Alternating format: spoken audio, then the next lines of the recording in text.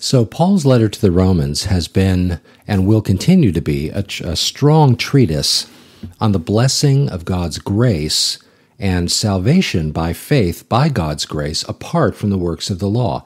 Now, as we've mentioned before, that this is a tremendously liberating message.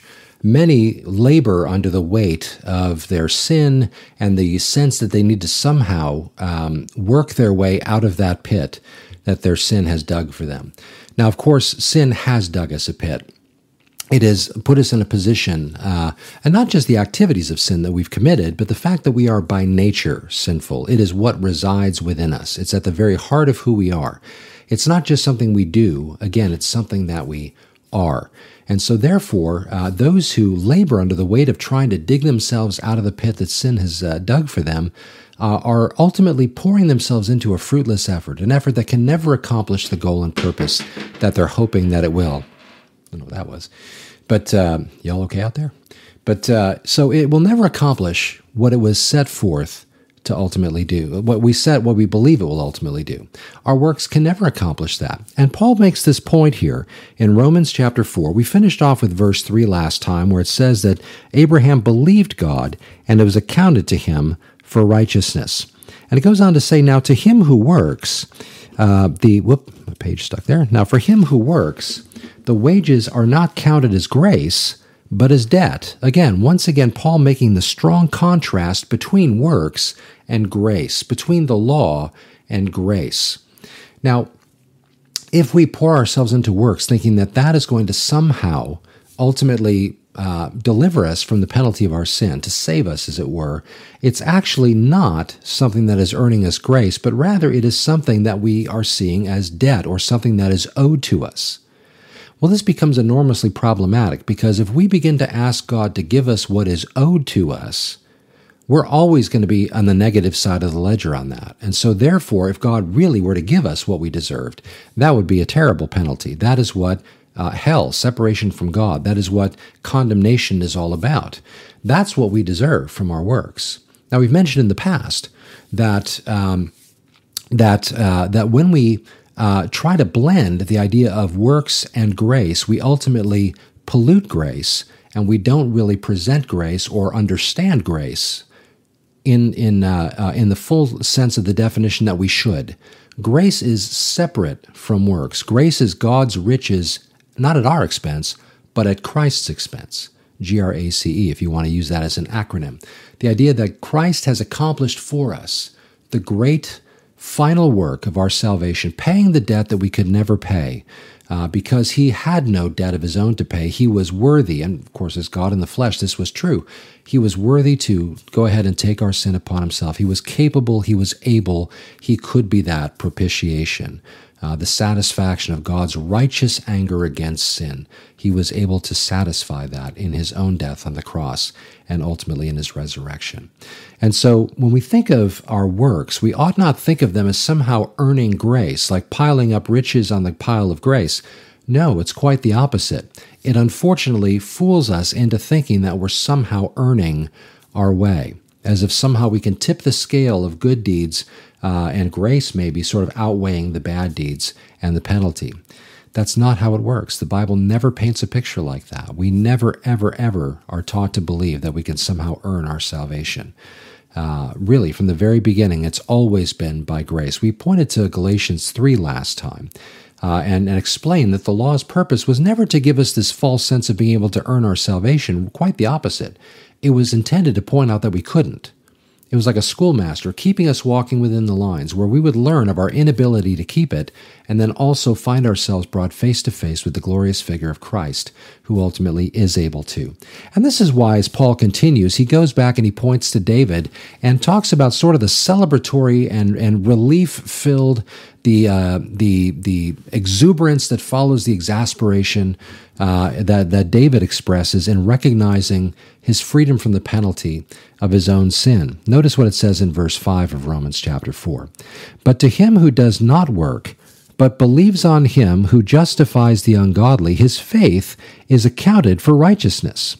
just as David also describes the blessedness of the man to whom God imputes righteousness apart from works.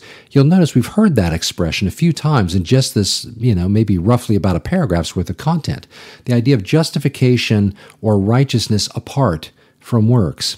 And here's what David has to say, looking back to the Psalms. Blessed are those whose lawless deeds are forgiven and whose sins are covered. Blessed is the man to whom the Lord shall not impute sin. Now, it's important to recognize the context in which David writes this. David writes this after his epic fail with Bathsheba.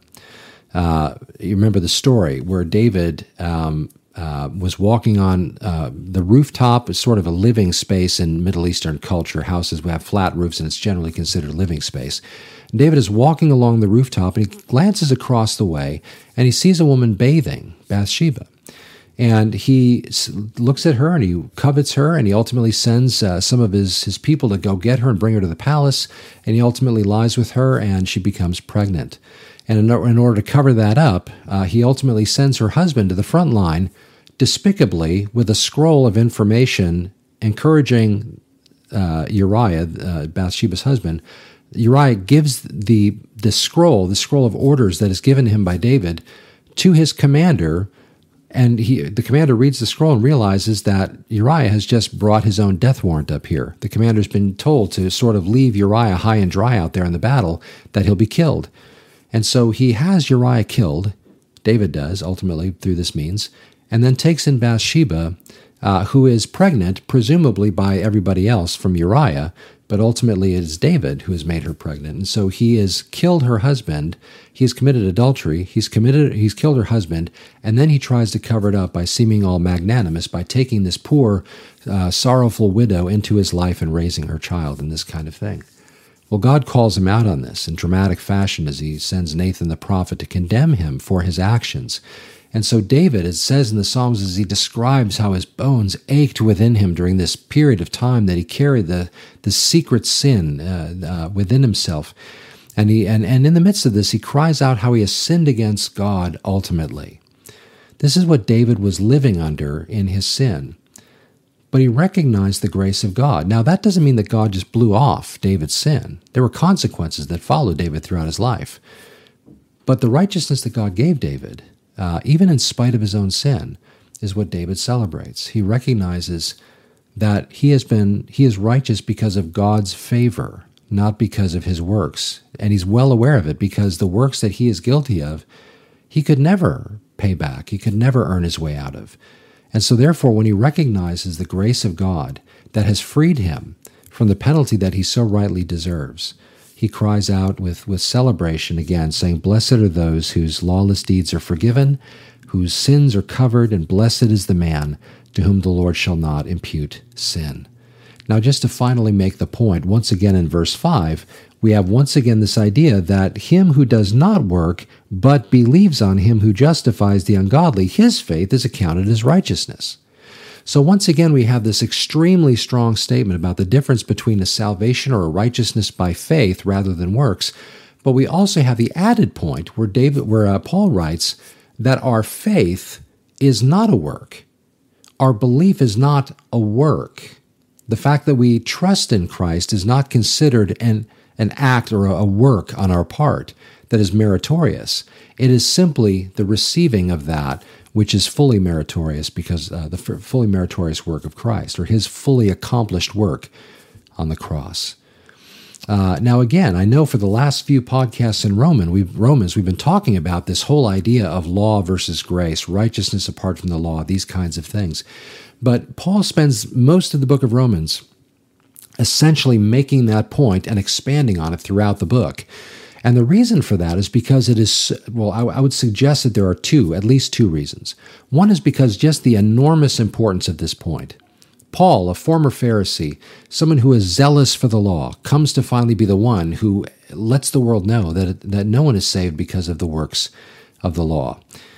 But the other reason is that because it's not only just important, but it also helps us to understand that the gospel is a free gift. A free gift. It is something that is given to us and is not earned.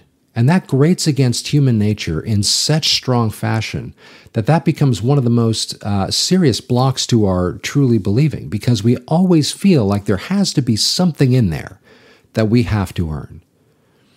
But Paul makes the case that's not the way it is. It is the free gift of God. Even as he would say, ultimately in Ephesians, it is the free gift of God, not of works, lest anyone should boast. We have no part to play in claiming that we have somehow earned it.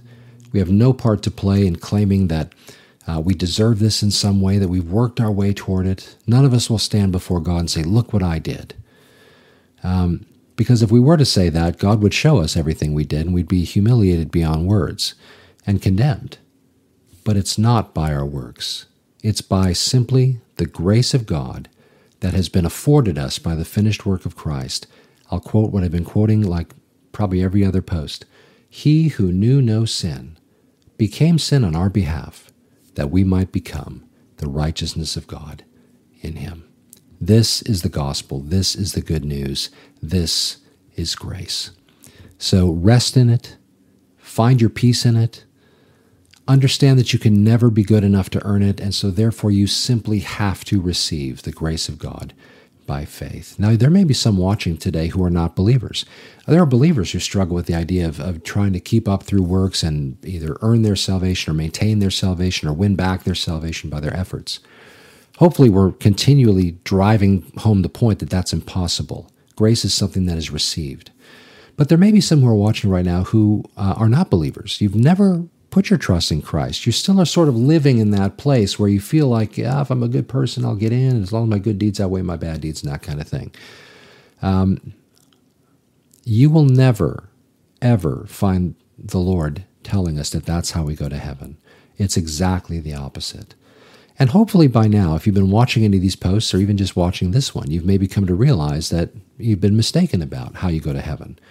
And therefore you recognize that you really don't actually have a right relationship with God. That if you were to die today, you would die condemned because you've never received that gift of God's grace and forgiveness. It was finished at the cross. It's done. It's there for you to receive now, but you've never received it. I'm going to pray right now that you would receive it today and not put it off for another day, because none of us is promised another day. And so let me pray right now as we close, and I'll give an invitation for you to pray along, that you might receive Christ personally, that you might trust in him and him alone for your salvation, in what he accomplished in dying on the cross and rising again the third day.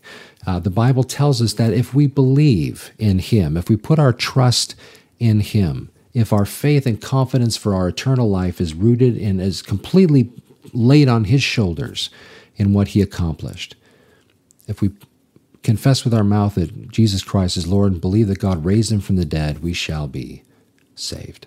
So let me pray for us. Father, we thank you for the gift of grace. We thank you for the clarity with which you speak of this in Scripture, helping us to understand unequivocally that there is no possible way that we can ever earn our salvation. It's not just that we commit sin, we are sinners. And so, Father, we thank you that your grace has come through the finished work of Christ on the cross, that in dying for our sins on the cross, he who knew no sin becoming sin on our behalf, we now become the righteousness of God in Christ by faith in him. And so thank you for the freedom that brings, not just in terms of our salvation where we know we belong to you, but in terms of the day-to-day struggle against sin. We know that we're no longer fighting for victory and fighting for our salvation, but rather we are simply responding to the salvation that has been given to us. We are living in the grace that is now given to us.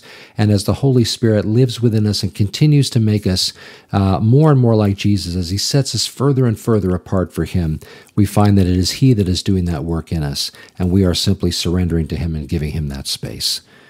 So, Father, thank you for that. And for those who have never put their trust in Christ, I would pray that right now in their hearts you would be bringing a level of conviction that they just cannot deny and they just cannot walk away from.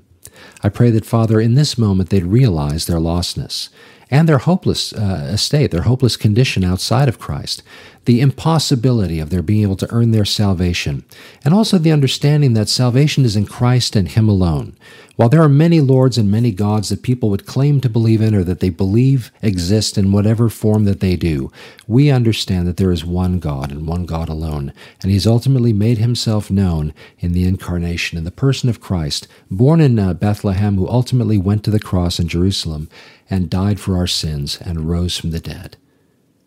If that's you, and you're ready to put your trust in Him, or maybe you have now and just hearing these things, put your trust in Him, and you want to begin to walk with Him, you want to be a follower of Jesus, I'm going to invite you to pray right now. Heavenly Father, I admit to you that I'm a sinner. I confess to you that I have broken your law, and I have rebelled against you. But today I want to lay down my pride, my arms, my resistance, and instead fall upon the grace that Jesus won for me at the cross. I put my trust in Him, who died for my sins and washed me clean.